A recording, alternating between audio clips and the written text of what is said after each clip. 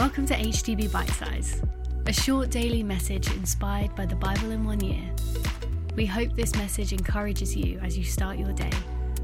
You can also join us every Sunday for HTB at Home, our online church service. For this and more, check out our website at htb.org.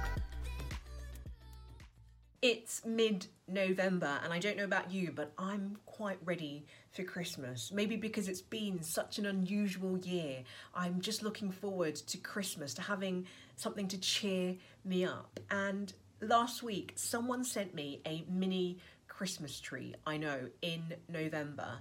And I think it was their way of just kind of encouraging me to keep going. And when I opened the box and I saw this mini Christmas tree, I have to say I felt extremely loved.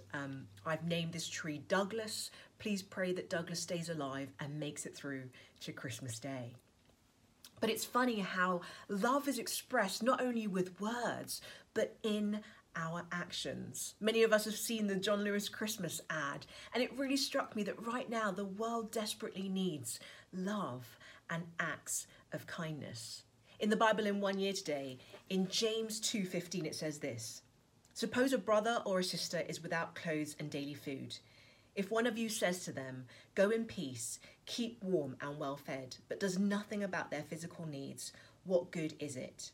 In the same way, faith by itself, if it is not accompanied by action, is dead."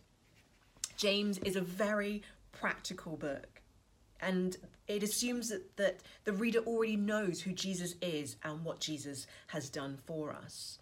James writes a lot about what your life should look like if you've decided to follow Jesus. And I think these verses bring home the fact that what we do reflects what we really believe. We don't earn God's love. Jesus has done everything for us. But if we've had a genuine encounter and experience of God's love, which the Holy Spirit makes a reality in our life, it always leads to transformation and it compels us to act. Eugene Peterson in The Message writes that God talk without God action is outrageous nonsense. I believe that what people need most in their lives is to know that Jesus loves them. And actually, Christmas is really about God's love in action, that Jesus came to demonstrate his love for us. He entered into our world. He came to do something about our spiritual poverty. And when you grasp the depth of God's love, it compels you to act. Right now, I'm aware that people are really struggling at this time, particularly financially. And in the remaining 7 weeks of 2020, I still feel like we can make a difference together, that actually collectively we can show God's love and kindness to those who are most in need, the poor, the vulnerable, the sick, the lonely.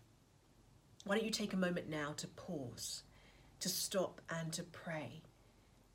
And maybe God might be bringing someone to your mind who's in need right now. How might you be able to encourage them to reach out? How might you be able to pray for them? And actually, how might you be able to show God's love and kindness to them in really practical ways? We love because God first loved us. You can also join us every Sunday for HTB at Home, our online church service. For this and more, check out our website at htb.org.